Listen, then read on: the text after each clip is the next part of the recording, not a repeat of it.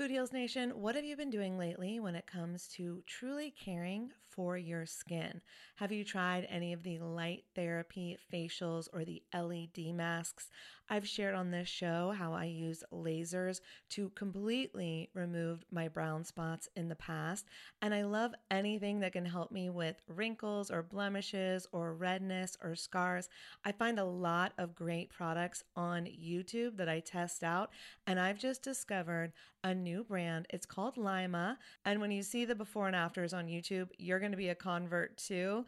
They are changing the way that you care for your skin on actually a profoundly scientific level. This is the Lima laser. It's the world's most powerful clinic-grade cosmetic laser device and the only laser FDA cleared for at-home use. Why this is important is because I was spending, I'm not going to tell you how much, way too much money years ago when I was getting rid of those brown spots, when I was really healing my skin.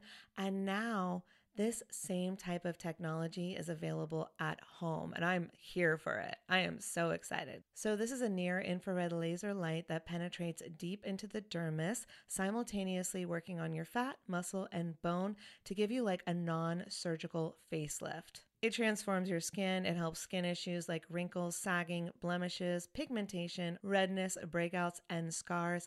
And it does this with zero damage, zero pain, and zero downtime. And I remember the lasers that I used to do, they did have some downtime, so this is great. Make sure to check out some of the before and after photos on the website so you can see what I'm talking about. They have YouTube videos too. But the reason it's groundbreaking is it uses that near-infrared low-level light technology, which is completely cold and painless, and it's 100 times more powerful than an LED. And the craziest part is you can even use it with a full face of makeup.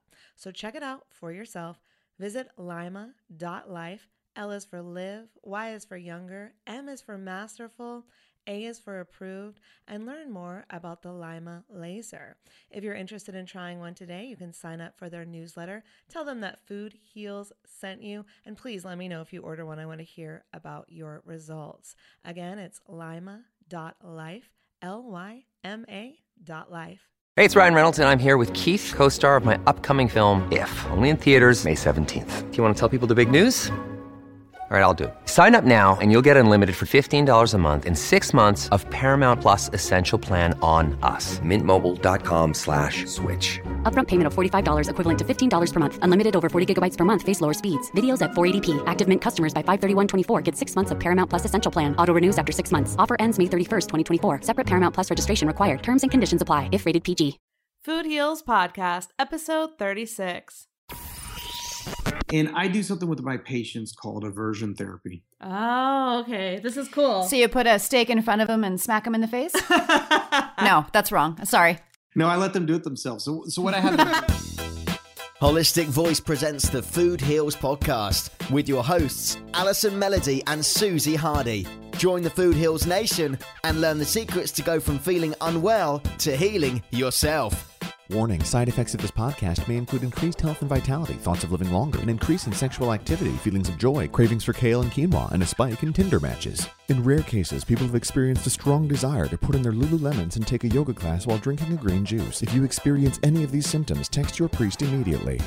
Welcome to the Food Heals Podcast. I'm Alison Melody. I'm Susie Hardy. Today's guest is Dr. Garth Davis, author of Proteinaholic: How Our Obsession with Meat is Killing Us and What We Can Do About It. But first, our sponsor. Our sponsor today is Stride Health. You've heard us rave about Stride Health before. Stride connects self-employed workers like Susie and I with affordable coverage and quality healthcare. It's like a concierge service for freelancers and entrepreneurs, and they take care of everything for you for free. And now that open enrollment has begun, you can change your plan today. So we set up a personal concierge for you, Food Heals Nation, at stridehealth.com/foodheals. And so maybe you already have insurance and you're wondering, like, why should I look at Stride? Why should I switch my plan? Isn't that a headache?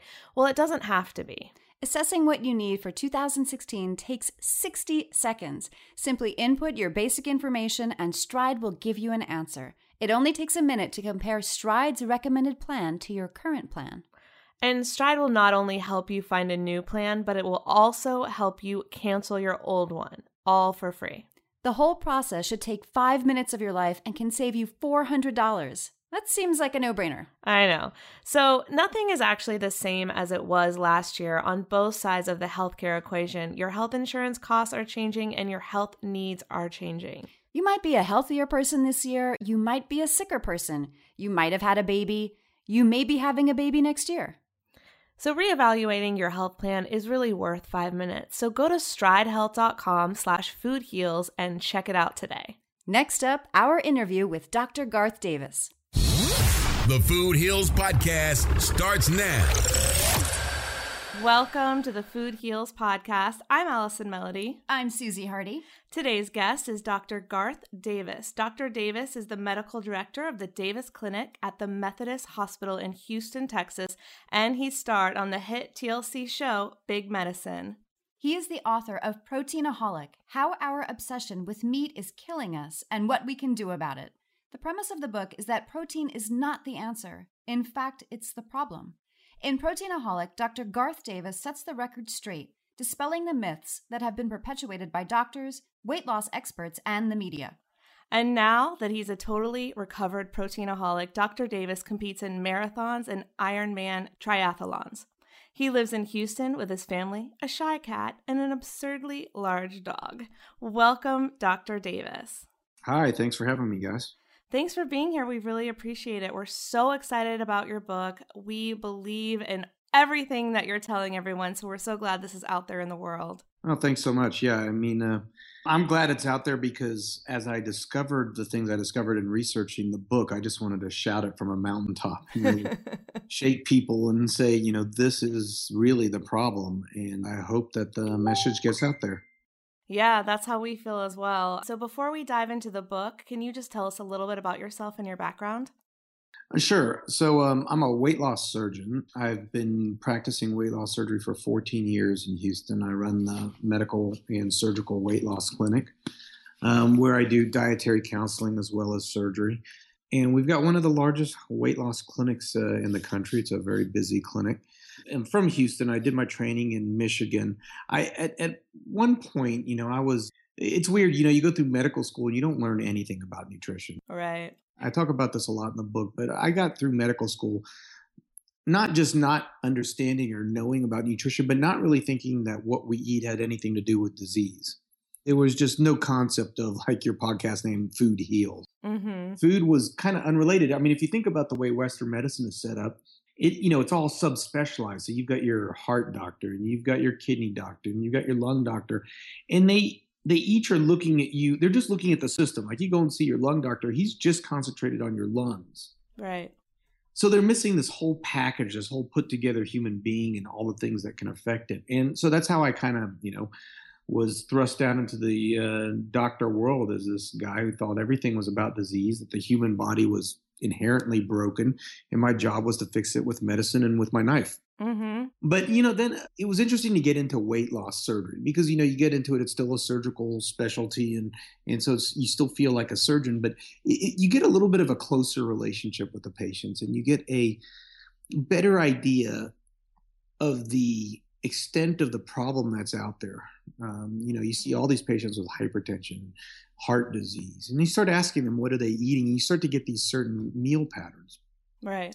And at the time, I was a really big advocate on protein. I just said, eat as much protein as you can. Protein's everything. Protein, protein, protein. You're a proteinaholic, right? Proteinaholic. And that's all I thought about in my day. I was like, okay, I got to have eggs for breakfast. I'm going to have, a chicken breast for lunch. I'll have a protein bar for a snack. Right. And, a steak at dinner. And the thing is over time, I was getting, bigger and bigger and bigger. Like my stomach was getting bigger and bigger and bigger. And I then went to get tested for a life insurance policy and I actually failed the life insurance policy test. Oh, wow. No. Because my cholesterol was too high and my liver function tests were elevated. And I also had hypertension. Wow. And meanwhile, I'd also been having irritable bowel syndrome and all kinds of problems. I was seeing doctors. I was like, here I am, 35 years old, having to take medicines and seeing doctors. And this just can't be right. So I decided to kind of jump outside the box for a second and really look into how are people eating? What are we eating? What does the rest of the world eat? How did we evolve to eat? I really looked at, popular diets and how they work and what's the research behind them. And then I really delved into the actual research, nutritional science. And what I found just shocked me. I was just floored by the fact that really a lot of the things that we think are healthy for us are not. And this notion that we need to get more protein is completely flawed and maybe a large part of the reason that we're so sick. Yeah, it's so interesting to me because I also came to this conclusion years ago, and not as a doctor, but in my own research as just a person trying to figure out what the answer was after both of my parents dying of cancer and the doctor telling me nutrition does not matter, and me realizing that wasn't true. It was true for him because that's all he knew, but I didn't believe that was true. And so first I became pescatarian and then vegetarian. And for 10 years, the question was always, where do you get your protein? Where do you get your protein? And I would say to them, who's the last person that you knew that died of a protein deficiency? And that would usually shut them up pretty quick. And then I read it in your book and I was like, jumping up and down. I was like, a doctor backs up what I have been saying for 10 years. I was so happy to read that in your book. I was thrilled. So thank you. Yeah, no problem. I mean, it's crazy. No one has a protein deficiency. I've never seen it. And, the odd thing is that you look at the NHANES data and everybody, I mean, we have 100% of people pretty much meet the RDA requirement for protein. And keep in mind that the RDA requirement for protein is the optimal level, not the minimal level. And so they say for men, it's 56 grams of protein. For women, it's 46 grams of protein. And that should satisfy 98% of the population. Well, our average protein intake is in the 80s to 90s to 100s, depending on who you read. Mm-hmm. So everyone's getting enough protein. But meanwhile, only 3% of the country is eating enough fiber. Right. And the RDA recommendations for fiber are kind of low, in my opinion. And still, we're not getting that amount. And so it's just crazy to me that everyone, if I talk about it in the book, but people are constantly looking. There's been all these studies. People are constantly looking for protein. Doctors are telling people to eat protein. The media is telling people to eat protein. But here they are not getting enough fiber. And we know that not getting enough fiber leads to a lot of different diseases. And fiber is what, tell me if I'm correct, helps you digest and binds to everything to get it out of you. Is that right? Yeah, it does. It has multiple functions, but it certainly can bind toxins. It binds cholesterol and gets that out of your system so that your liver has to create more cholesterol so that your cholesterol levels don't go up. And it actually fosters a good bacterial environment in your colon so that you have a good microbiome, which has been associated with a lot of alleviation of a lot of different disease processes. And is it only found sorry to interrupt, is it only found in plants? Is that correct? That's correct. Okay, there we go. No That's animal products with fiber in it. Right, that's what I thought. You know what? Can you say that again? There's no animal products with fiber in it. I did not know that. That's really interesting. Oh, yeah. There's not a single animal product that has fiber in it. So you got to eat your veggies. I mean, if you didn't have a reason before, that seems like reason number one, right? Oh, yeah, definitely. I mean, there's no question. It's always going to be a combination of things. Everybody tries to distill it into one little thing. Everybody wants to say this is the problem or that's the problem. It turns out you can, say that meat is bad for you and say that, sugar is bad for you. It doesn't have to be one or the other. There's a lot of things in the world that are bad for us, but one thing that we know is good for us is fruits and vegetables and beans and potatoes and nuts and seeds. And if you're eating those kind of things and whole grains, you're eating a healthy diet and you can leave the other stuff alone. And is the fiber actually from like the cell walls of plant? Correct. Okay. It's what's called cellulose. It's a non-digest. We can't digest it. Right. The bacteria in our bowels can, in our colon, but we can't digest this. And the other great thing about fiber, there was a lady named Barbara Rolls, a PhD, who wrote a book called Volumetrics and did a lot of great science. But fiber fills you up really well. And so people that eat more fiber tend to lose weight better. And the other great thing about fiber is it slows sugar absorption. So you don't have these sugar highs and sugar lows. So fiber is a really important part of a healthy diet. And it kind of sweeps the intestines clean. It does. As I remember reading. Yeah. Mm-hmm. So if I'm going to eat sugar, I should eat it with fiber. Is that what you're saying? Is that permission permission to eat sugar? You should eat sugar with fiber. But I mean, take for instance, an apple or a strawberry, or there's sugars in these fruits, and yet people don't get sick from them. If anything, they do well from them. That's because it's combined with fiber, and they get a nice slow release of the sugar into their body. That's what I always thought. People always say, oh, sugar is sugar. But I never knew any people that got really sick from just eating fruit. It was always from cake and pudding and ice cream. I've never met someone that just ate fruit and got diabetes. Right? Yeah. Oh, no. Look, they did a really good study. They looked at thousands and thousands of people in what's called the EPIC Panacea study. And I talk a lot about this in the book. And they looked at causes of diabetes. And actually, the more sugar you ate, the less diabetes you had. Sugar and diabetes, having a high sugar, which is a sign of diabetes, is simply that. It's just a symptom. It's not the root problem. The root problem is actually fat inside your muscle cells, making your muscles not be able to make insulin receptors so that you become insulin resistant. The problem is not eating sugar, it's eating fat and animal protein. Where did this obsession with protein come from? Do you know? Yeah, I go into this quite a bit in the book, the history of the protein and how it got there and how it got raised. And there's a lot of different stories. I mean, when they first discovered protein, they discovered it because it was part of all of our cells. So that's protein. The root is proteus from Latin meaning important. And they found that protein was everywhere in our cells. And so therefore, it must be extremely important. So we need to eat a lot of protein. And then there was a guy, Carl von Wright, a doctor who, this was about the turn of the century, or the late 1800s. And he looked at construction workers and he noticed that they ate about 115 grams of protein a day. So he said, well, if they eat 115 grams of protein a day, that's what we should eat. Of course, that's not a very good scientific study. Who knows if they were healthy or why they were eating that. But that's what it became for a while. There were a lot of doctors came out and said that shouldn't be the case, but that's what it stood for a while. Then what happened is, we went through times where, our ancestors didn't really get to eat a lot. They were much more concerned about infections than they were about overnutrition. It wasn't until the Industrial Revolution that we really started seeing obesity and heart disease start to run rampant. And I really think one of the big reasons that got protein to its current state of kingdom came from the Senate Select Committee on Nutrition, which you may have heard of in the 70s, where McGovern chaired this committee, and they wanted to look at what was making America have heart disease and gain weight. Okay. And they got all these different experts, and they concluded that they had several conclusions, and one of their conclusions was America needs to eat less meat. Well, the meat industry, as you could imagine, it was eat less meat, eggs, and dairy. And you could imagine the meat, eggs, and dairy industry were infuriated. They had McGovern voted out. They got the committee disbanded.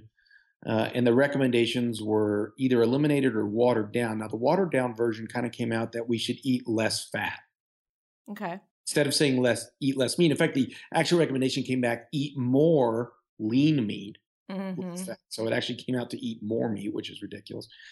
So then we started on this low fat craze. So it was like, eat less fat. So all we need to do is eat less fat. The problem is no one ate less fat. But we started eating SnackWell's low fat cookies and Coke Zero because it had no fat in it. And, all this kind of stuff that really wasn't healthy for us at all. Yeah, I grew up with all these things. I remember being told, just eat lean meat, don't eat fried meat, don't eat certain kinds of meat, just make sure it's lean. And then I grew up on the SnackWells and the fat-free. Everything was fat-free this, fat-free that. It was such a craze. But I grew up thinking like, oh my God, fat is the enemy. And that was ingrained in me from a kid. And it's still kind of ingrained in me, but I'm trying to let it go, because No, don't let it go. Fat's not good for you. But there are certain healthy fats. For instance, avocado, healthy fats, or fish oils, healthier fats, right? Saturated fats are fine, but the saturated fat is a true and real problem. Okay. But so, the problem was that they started this low fat craze, and that didn't make anybody healthy. So then came the low carb craze because they noticed everyone's eating, cookies and this, that, and the other. Right. Low fat. So then you had the low carb phase. Then you had this series of low fat versus low carb studies. And these studies are just ridiculously bad. They basically make a straw man low fat because they say, well, here's a low fat diet and it's 30% fat, which isn't low fat at all. Okay. And they compare it to a low carb diet. And there's all these back and forths about which diet is better. So people are arguing between fat and carbs all the time. And in the background, there's protein, and no one's arguing about protein. And so protein just kind of slowly gets lifted and vaulted into this state of, maybe fat's bad for us, maybe carbs are bad for us, but definitely not protein. And so now we have this kind of protein as this legion thing. The other thing is there's a humongous industry behind protein. Yeah. Eggs, dairy, and meat are very, very powerful industries. And that's what's kind of vaulted protein to its current levels. Yeah, and they have so much power. I just saw the documentary Cowspiracy, and they talk a lot about the power that these industries have. And it's also in Plant Pure Nation. They talk a little bit about that. But your book came out, and now the WHO, World Health Organization, just finally, to our complete surprise, came out with a study saying processed meat causes cancer, which people like us have known forever. But I was floored that this was allowed to get out. I was excited, but what do you think about that? What's your opinion? Are things changing now? Yeah, I think things are definitely changing. I mean, there's more and more studies that are coming out on a regular basis, and it's becoming just completely obvious. I mean, it's just hard to deny. And so the World Health Organization, the great thing about it is there's not a lot of industry ties to it. It's not like, the USDA said that the USDA had a panel to advise them, an experts panel, as to what their recommendations should be. And they actually recommended that the USDA say eat less meat, but the USDA has so much influence put upon them by the industries that they just couldn't do it. But the World Health Organization is a little free of that. They looked at a lot of different science. They looked at a lot of the science that came from the American Institute of Cancer Research, who combined with the World Health Organization and the World Cancer Research Fund. And the studies they looked at were just so damning of meat that it was just almost impossible for them to not say. In fact, if you look at the studies really downplay the amount that meat affects cancer.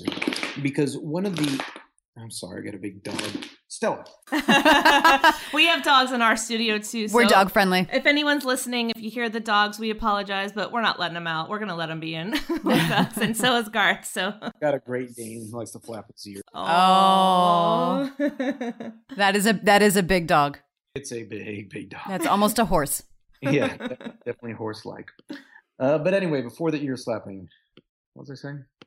WHO protein, downplaying protein. Yeah, and they're like the studies are actually downplay the association because you got to understand in these studies, like if you're going to do a large epidemiologic study, what you have to do is basically the researchers try to prove what you call it proving the null hypothesis. In other words, you want to prove that there's not an association, and if you can't prove that, then there's definitely an association. So they do a lot of things.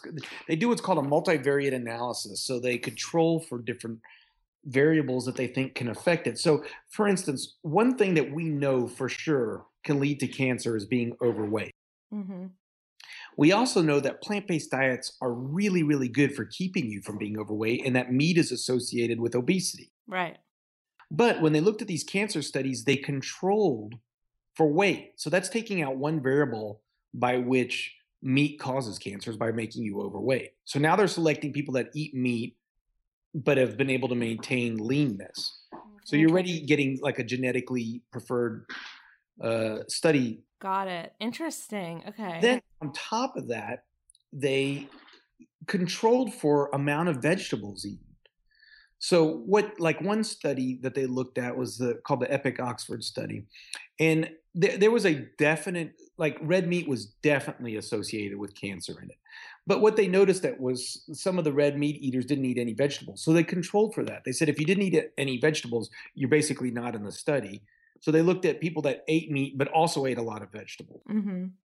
And then the correlation with meat dropped off a bit. And so that's further kind of what we call over adjusting to kind of eliminate the correlation.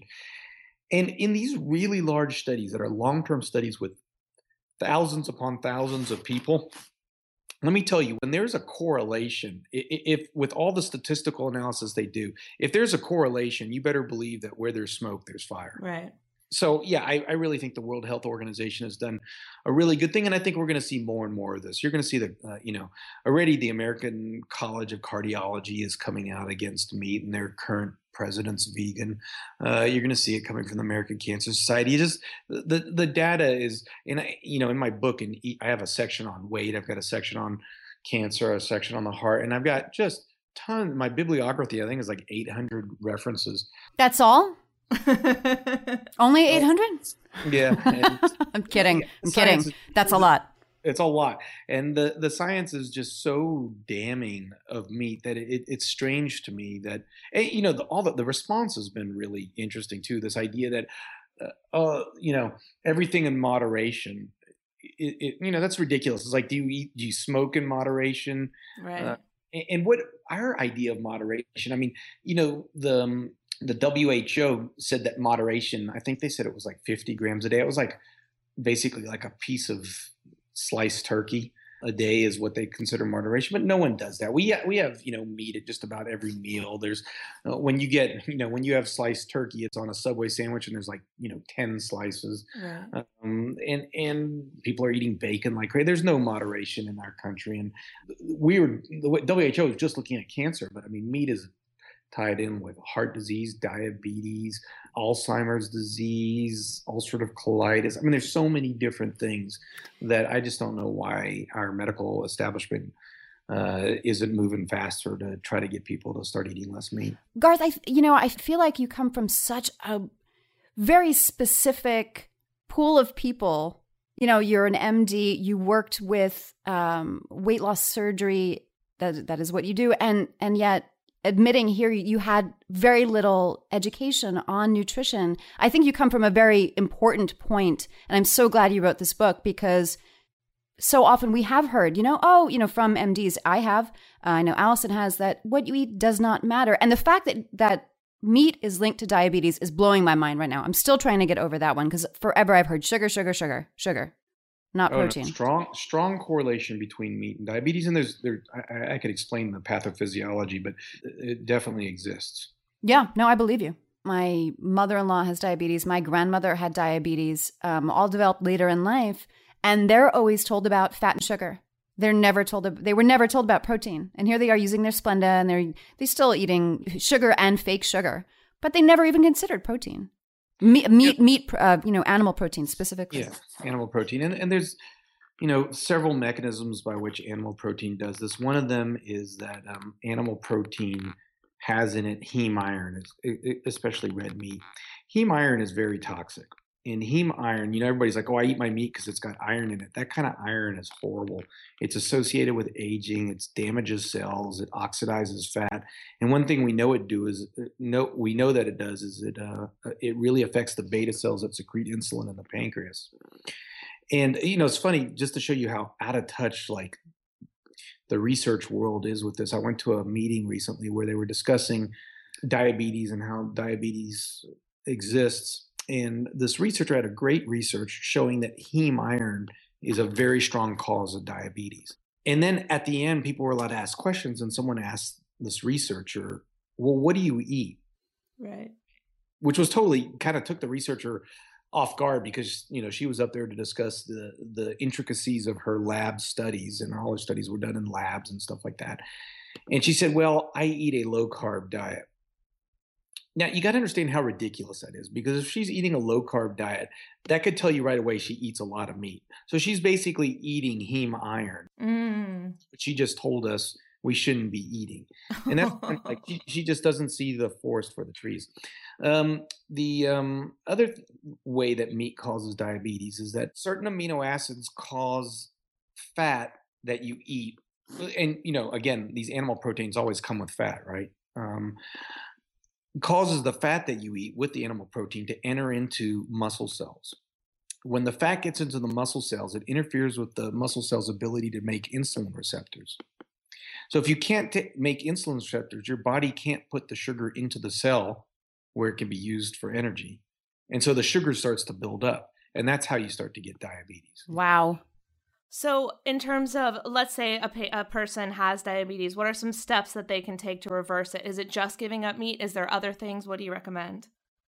Yeah, I mean, first of all, it depends on how long they've been diabetic. And again, we're talking about type 2 diabetes here.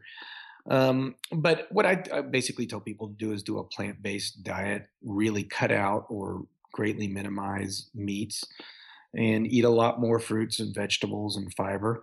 And there was a really good study done by Dr. Neil Barnard. Yes.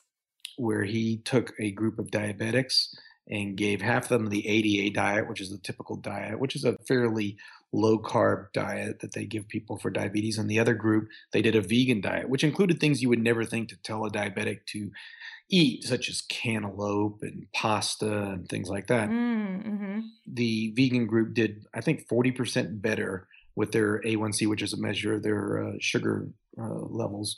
They dropped their sugars far better than the ADA diet.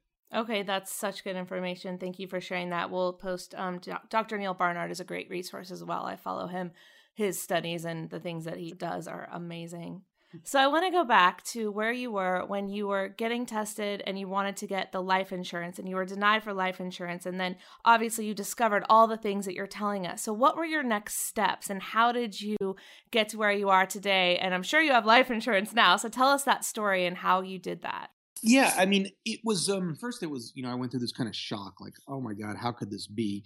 Let me start researching. And what I really started to do, like in the beginning, my research kind of looked at because I kind of thought America was the healthiest, greatest place in the world. Like at the time, I just thought our healthcare system's the best. When was this? This was right after I kind of I've always thought our healthcare system was the best, but right after I found out that I had high cholesterol and hypertension, I really started looking into it. Okay. And what I found is that I had been wrong, that really we have some of the worst life expectancy, the highest diabetes rates, the highest obesity rates. And this really, either I didn't know it or I just didn't pay attention to it in the past. But now I was paying attention to it. And so my thought was, if we're the worst, what's the best? Where are the countries that are healthy and what are they doing? And so I started looking at healthy countries and how they eat. And I was shocked at how high their vegetable and fruit content and how low their meat content. I mean, meat, which I thought was good for you, is just not a part of like the blue zone diets, on the longer lived populations. And I also started looking at the history of dieting and different diets that have worked in the past and was shocked at like some of the best diets that are out there. Pritikin was a vegetarian vegan diet that just had unbelievable results. Dean Ornish's studies where he actually reversed heart disease with plant-based diet. Yeah. And I was really fascinated by Walter Kempner. I don't know if you know who he is, but he did the rice diet at Duke. I'm from North Carolina. I have a lot of friends that went to Duke. Oh, really? So they could tell you about the history of the rice diet. It was fascinating. He put people on rice and fruit. And there's been no studies of any other diet that has been more successful than just rice and fruit. If you just ate rice and fruit, it drops blood pressure like you can't believe. Remember, back then they didn't have the treatments for blood pressure we have now. And this diet really saved people's lives. Wow. Helped with kidneys tremendously, helped with diabetes tremendously. And so this really started making me think, do I have this all wrong? And then I really started studying the physiology of the body more and looking at long-term epidemiologic studies from around the world. Now, how did I personally change is kind of a different story because, and I talk about this a lot with my patients. You can't go on a diet. Diets don't work. You can't be like, I knew it wasn't going to work because I'd seen this a million times with my patients. If I said to myself, I don't want to eat a steak because I'm on a diet. I still love steak, but I'm not going to eat it. Or if I say something like, okay, I'm going to be in moderation. I love steak, so I'm going to eat it from time to time, or maybe I'll have a cheat day. The problem with cheat days is then, all week I'm like, I can't wait for the cheat day for me to eat the cheeseburger or the steak. And so then I've vaulted the steak and the cheeseburger into this like unbelievably great thing that my body can't wait to get. Yeah. And so I had to completely change that view. And I changed it. Interestingly, the studies helped a lot. The more I researched, the more I was clear that this meat was making me sick. And the more I changed my diet, the less sick I felt, the better my cholesterol, the better my high blood pressure. And that was like positive feedback, almost like a biofeedback. So that I said, gosh, I started to almost value my body more. Yeah. My body's the temple of my soul. How could I pollute it with this meat? And I read, books like Eating Animals and looked at the videos of how animal agriculture works and started studying how animal agriculture affects the environment. And all these things made me absolutely disgusted with meat, like to the point where it's not that I wasn't eating it because I was on a diet. I wasn't eating it because I didn't want it. Right. On the flip side, I really concentrated on looking at, these cookbooks with like really beautiful dishes of fruits and vegetables, really colorful. And the more I started eating like this, I was like, wow, my old hamburger or, steak. I mean, it was so bland looking and so uncolorful and just looked dead. Now I'm eating, these large plates of grilled vegetables and fruits and salads and oatmeal with berries, and it's so colorful. It tastes good, and my body feels great on it. And I started exercising. I started becoming more athletic, and it made me, my body just started saying, "I want this. It makes me feel good." And so, slowly but surely, my diet completely morphed. And what's even more interesting to me as well is that you're from Texas, right? Or you live in Texas? Yeah, in Houston. Houston. So you're in steak country. I mean, I worked in a steakhouse in New York City that came from Houston and Dallas and run by Texans, and they love their meat. They love their meat. And I see lots of ranchers in my office for weight loss. They come in with their big old bellies. And their belt buckles, I'm sure. You can imagine when I told them, you got to cut back on the meat. And how do they respond to that?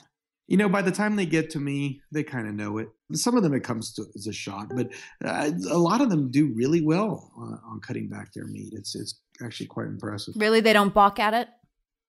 I've certainly have many balk, but most of them, and I don't say you have to be a vegan or you have to be a vegetarian. We talk about, just changing the way the plate looks. I mean, if you look at the American plate, it's absolutely dominated by processed food and animal products. Right. Only about 5 to 8% of the calories we eat are from fruits and vegetables. But if you look at the plate of an Okinawan or a Sardinian or someone from the Nicoyan Peninsula or Seventh-day Adventist, these different blue zones, their plates are loaded with fruits and vegetables.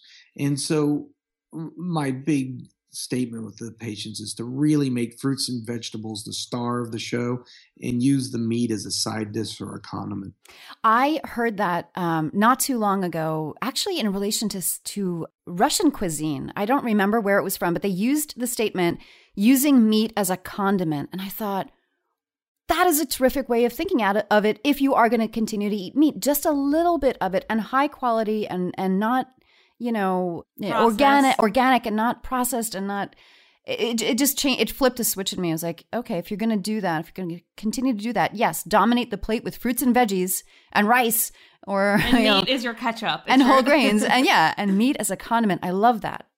And it works for a lot of my patients. I mean, when I talk to my patients, whether I've done surgery on them or I'm just treating them for just going over diets with them, the one thing they could say after we've worked for a while is that they're eating a lot more fruits and vegetables and a lot less meat and dairy. And that's all I can ask for. Absolutely. And I've heard you mention the blue zones a number of times. Can you just go over that for our listeners who may not be familiar? Yeah, sure. There's a guy named Dan Buettner who works with National Geographic, and it was kind of a study, more not really a scientific study, but went and visited different places that had been labeled as blue zones, meaning that they had the most centenarians, most people living over 100 yes, per capita. And they located 5 places that had just remarkable longevity. And that was Okinawa, Sardinia, the Nicoyan Peninsula of Costa Rica, and the Seventh-day Adventists. Mm-hmm. And they try to look at what all these cultures had in common. And there's many things, it wasn't just the food. They value their elderly. The elderly are still they're not in nursing homes. They're still participants and have very active social schedules. They walk a lot. But the one thing that really struck me was just how vegetable and fruit centered all these different diets were, even though they could be completely different. Like every diet is loaded with beans and legumes, for instance. So in Okinawa, it's soy.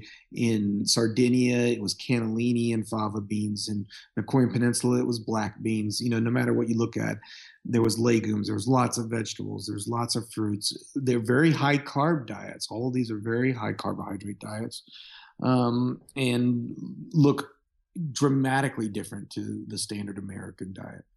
Absolutely. Thank you so much for clarifying that. A lot of people come on this podcast and talk about Blue Zone, so I think we should do a full episode about it, right, Susie? I absolutely think we should. But yeah, I really appreciate you letting us know more about it.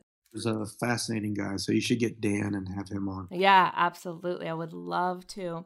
And there's one more thing that you talk about in your book that I think is really important, because I think a lot of people don't understand what this is, and it's inflammation.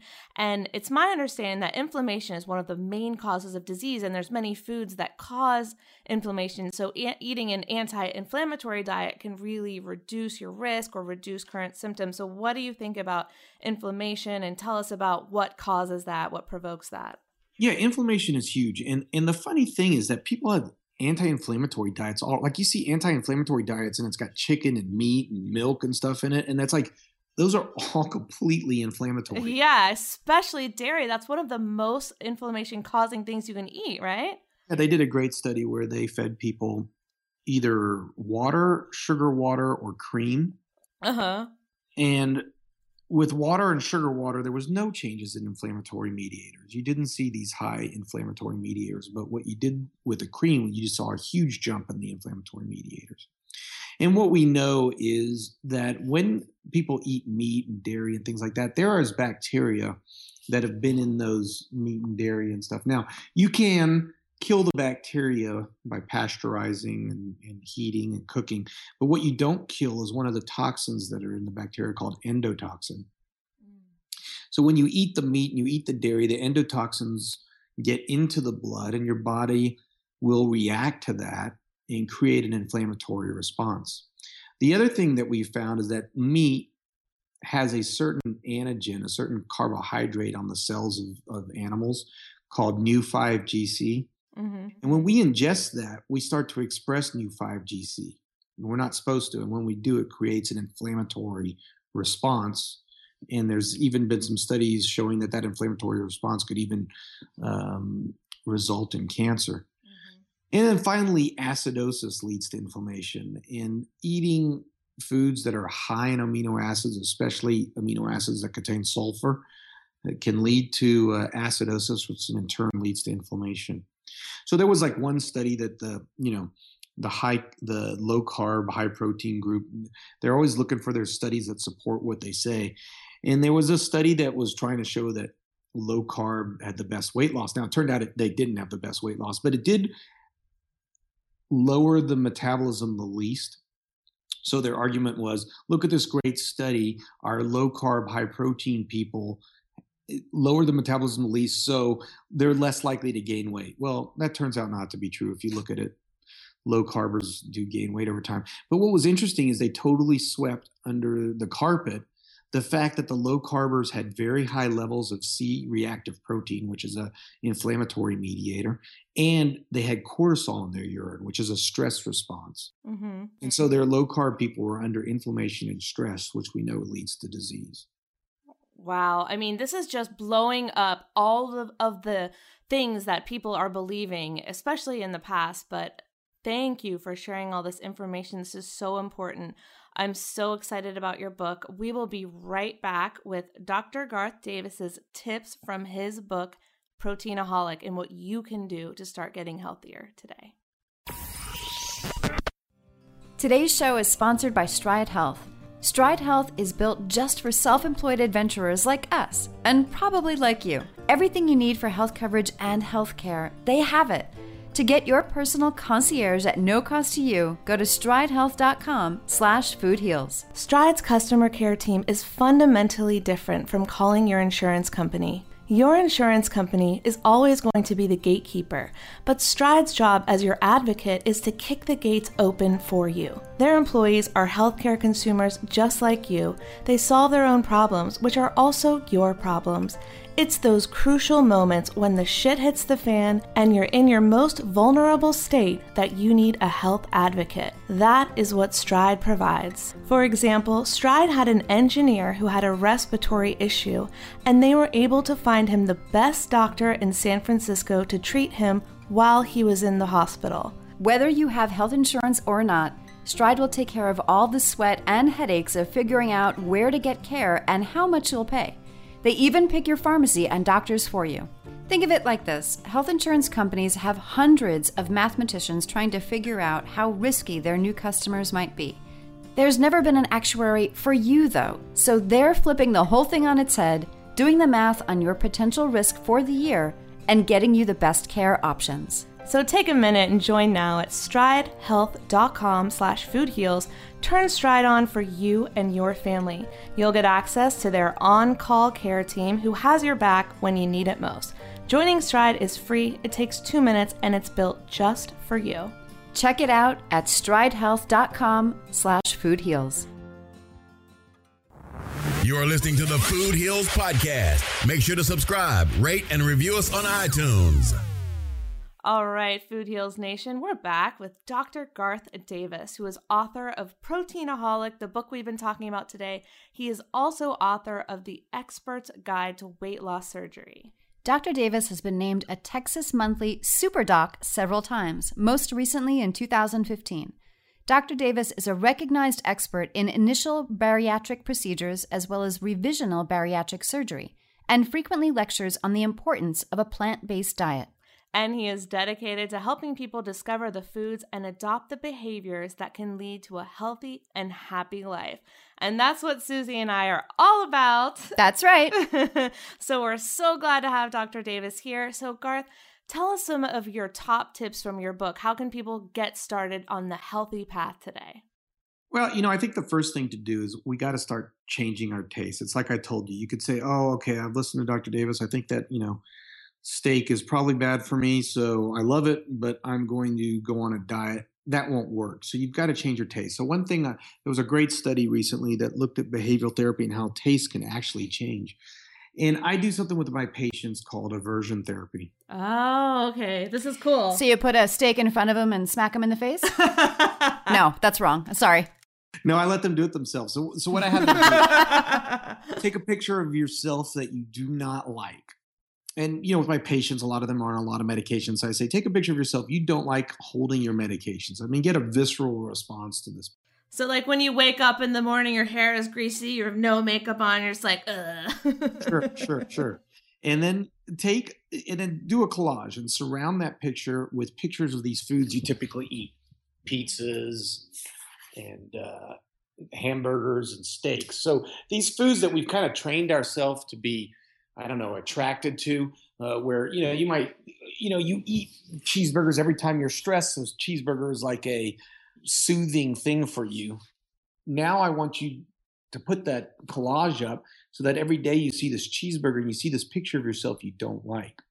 And so consciously and subconsciously, you start to get this idea that the cheeseburger is not associated with comfort, but rather with this ill feeling you have when you look at this picture of yourself that you want to change. Mm-hmm.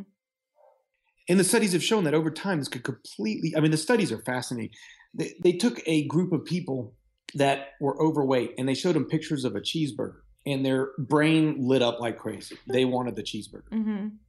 Then they did basically what we're talking about, where they changed their, they did this behavioral therapy. Then later on, they showed them pictures of the cheeseburger and their brains didn't light up at all. Their taste had completely changed. Now, on the flip side, what I want patients to do and people to do is to take a picture of what your goals are, like a picture that just kind of speaks to you, like, this is my goal. Uh-huh. And do a collage filled with beautiful fruits and vegetables, like all the stuff that's on your icon for the Food Heals podcast, those beautiful fruits and vegetables. Yes. Surround your goal picture with those pictures and look at that every day. So that all of a sudden your body starts associating these foods with your goals and with feeling better and with feeling healthy. Yeah. And they did this in the behavioral therapy study, the way they showed them salads, no reaction in their brain. Mm-hmm. Then they did this kind of behavioral therapy with them. And then later on, they showed them a salad and their brains lit up like, we want that salad. And so you really can change your behavior by doing something like this. The mind is so powerful, right? Very powerful. And we don't give enough credit to that. It's like you are in control of your mind. When you're stressed out, when you're deciding what to do all the time, you have control over it. And a lot of times we feel like we don't have control. We don't have control over what we're just craving it. Or we don't have control over how we feel about that situation. It's just happening to us. But that's not correct, right? Well, there's learned patterns. So there are a lot of things controlling the way we eat. There's hormones called ghrelin that controls hunger. Some people have more of it, which is why some people are way more than other people. What is ghrelin? Tell me that. Tell me about that. One that's secreted by the stomach that increases hunger. And we know that cutting ghrelin down with surgery makes people less hungry. There's other hormones that control hunger, polypeptide Y, there's a lot of different fancy names out there that control hunger. But I mean, there's definitely a genetic component to obesity. Some people are hungrier than others. There's a lot to be said about marketing of food and how that affects our taste. And then there's just habits. I mean, if you, like I said, if you've been eating cheeseburgers all your life, it's become a comfort to you. And so you will always turn to that. So we do have power of our brain, but you have to reprogram it. And that's what I'm talking about, is reprogramming the brain. Absolutely. And I love what you said. It's kind of like a lot of yogis and, empowerment people tell you to make a vision board of all the things you want to see in your life. So it's like the job you want, the person you want to marry, whatever it is. And this is similar to that. It's like making that negative connotation with it's like the anti-vision board.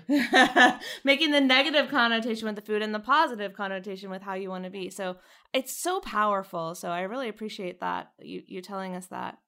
And then the other step I have my patients do is journal. It's so important that, we eat so subconsciously, a little bit here, a little bit there. I find that people that journal, at least in the beginning, and you don't have to go the rest of your life journaling, but if you really start writing things down and you start to notice things, like people eat steak all the time, right? They'll go out for a big steak dinner. Everybody feels like crap after they eat that steak dinner. Right. They're holding their belly. They feel sick. If you're journaling, I feel sick. I feel too full. I feel bad after I ate that steak. And you're writing that down. You start to become much more cognizant, much more conscious about it. And you become much more conscious about the food choices that you make, because you think, God, if I eat that ice cream, I got to put that in my journal. I don't think I want to do that. Yeah. The other thing I tell patients is that always plan ahead. So in their journals, I like them the night before to pencil in what they're going to eat the next day. Like the worst thing you do is make game time decisions about food when you're trying to change the way you eat. Because, if you wait till lunch and you're hungry as hell at lunch and you're going to make a game time decision about what you're hungry for, and someone brings a pizza, you're going to eat that pizza. Right. But if the night before you wrote down, I'm going to eat a salad tomorrow, I'm going to go to the salad bar. Someone brings a pizza, you're going to already have a plan. You're going to go and get that salad bar. And so that, I think, is really, really an important step in changing habits. Yeah, absolutely. The next thing is like what to eat. Now, I always tell people I want them eating, like I don't want anybody counting anything. I don't count calories, or certainly don't count protein, obviously. But if we were going to count anything, it'd be fiber. Like I want every meal to have fiber in it. It's not a healthy meal if it doesn't have fiber in it. And so fiber is going to be in the kind of foods that I want you to eat, which is fruits, vegetables, nuts, beans, and seeds. I typically look at breakfast as a grain and fruit type meal. So it's oatmeal and berries, or like Ezekiel bread toasted with strawberries and some almond butter, or muesli type cereal with almond milk and berries. Then lunch, I really look for the salads, like dark green leaves. I always add beans to those salads. So chickpeas, black beans, red beans, doesn't matter. You could do vegetable soups at this time. Potatoes are really satiating. Yams are fantastic for you. Snacks during the day, I like apples and almonds, hummus and vegetables. And then dinner would be like there's so many different great menus. Now, one thing I really like is for people to learn to cook. Yeah. And I love these new things out, like Healthy Fresh and Blue Apron and all these great different things that will deliver you all the groceries you need to cook up a dinner. Yeah, it's amazing. Yeah, it's amazing. And it's a great way to start kind of getting used to following a recipe and learning how to make foods. And then there's great cookbooks out there. I love Rich Roll's Plant Power Way. Yes, I love that book. great book. I love Forks Over Knives recipes books. And, my wife and I will play with different salads and different salad dressings and things we get from these different books, and bean type dishes and tofu dishes. And so our dinner is where we really get a lot of variety. I love all of those references, and I love cooking too. But what if someone says, I don't have time to cook? Would you recommend the delivery service? What is the best tip for someone that is just not having time? Well, I think you can make healthy choices on the run. Oatmeal is everywhere. You could do overnight oats, so you just pick them up in the morning and take off with them. Salad bars are everywhere nowadays. If I go to a Mexican restaurant, I ask them for veggie fajitas, which are just, vegetables. I tell them not to put a lot of butter and oil on it. If I go to a Italian restaurant, I get pasta primavera with red sauce and no oil. And so, it's easy to eat out. Steakhouses have great veggie plates. It really isn't that hard. There's a lot of, each city has their own food delivery services. I know LA has like tons of them. Yeah, we're good over here. It's for our other no problemo. Our other listeners that we want to help out, because in LA it is so easy to be healthy. And there's no excuse here if you're not healthy. I understand being in a small town, it's harder, but here you got no excuse. No excuse. And there's even I think Beyonce started a food. Yes, vegan food delivery. We have to test it and we'll do a podcast on it. I have no idea if it's good or not, but there's lots of things to look at. But I would tell people, there's a lot of quick foods that don't take much preparation. It takes nothing to put together a salad. Carry apples and almonds and walnuts and things like that with you. Learn how to mix up bean dishes. it takes 5 minutes. I actually teach cooking classes from time to time at our office, and we will show meals that you can prepare within 5 minutes. So I think you have to demystify cooking a bit, and understanding that food preparation is not time intensive, and that if you really want to be healthy and you really want to eat healthy food, you do have to prepare some meals. Absolutely. And what's next for you, Garth? What are you doing? What's coming up? Are you on a book tour? How can everyone find you? Yeah, I'm going to be doing a book signing in Washington on November 18th at the Physicians Committee for Responsible Medicine. Awesome. Okay. Can everyone find you online? Where is your events or your book tour? How can everyone find you? I will usually post stuff on Facebook. I do most of my kind of communications on Facebook under Dr. Garth. Dr. Garth, and that's your page? Page, yeah. They don't have to add you as a friend. They can just like Dr. Garth's page? Okay, awesome. Okay, everyone go online and like Dr. Garth. I'm doing it right now. Are you on Twitter? Are you on any other platforms? On Twitter too, Dr. Garth Davis, and on Instagram, Dr. Garth Davis, but that's mainly pictures of my dogs.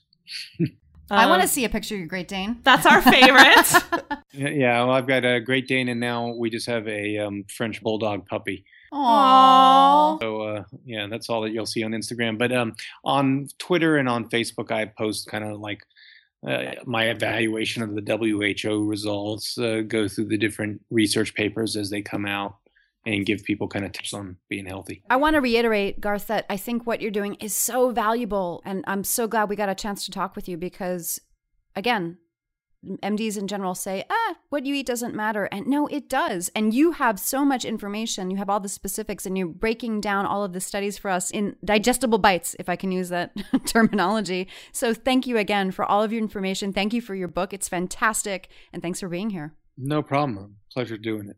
Yeah, I really appreciate it. And my dogs are at Charlotte and Jackson, so we will be following your dogs on Instagram. So I'm really excited about that. But tell everyone where they can buy your book. Well, it's available on Amazon, Barnes & Nobles, in most bookstores, I imagine. Should be easy to get. Yeah, and what's your website? Well, we have a website for the book called proteinaholic.com. And if someone is in Texas and they want to come see you? They go to thedavisclinic.com if they're interested in weight loss surgery or medical weight loss. You can make an appointment through thedavisclinic.com. Thank you so much. We are so excited about this interview, and I know everyone's going to love it, and we're definitely going to have you back. No problem. Thank you so much, guys. Thank you. That's our show. Thanks for listening. What a great interview. Dr. Garth is just so informative. I'm so glad we had him on today. I know, it's so much information, and it's so great to have a doctor talking about nutrition. Yeah, he's backing up everything that we've been saying on the podcast. So if you don't believe us, take it from Dr. Garth. That's right.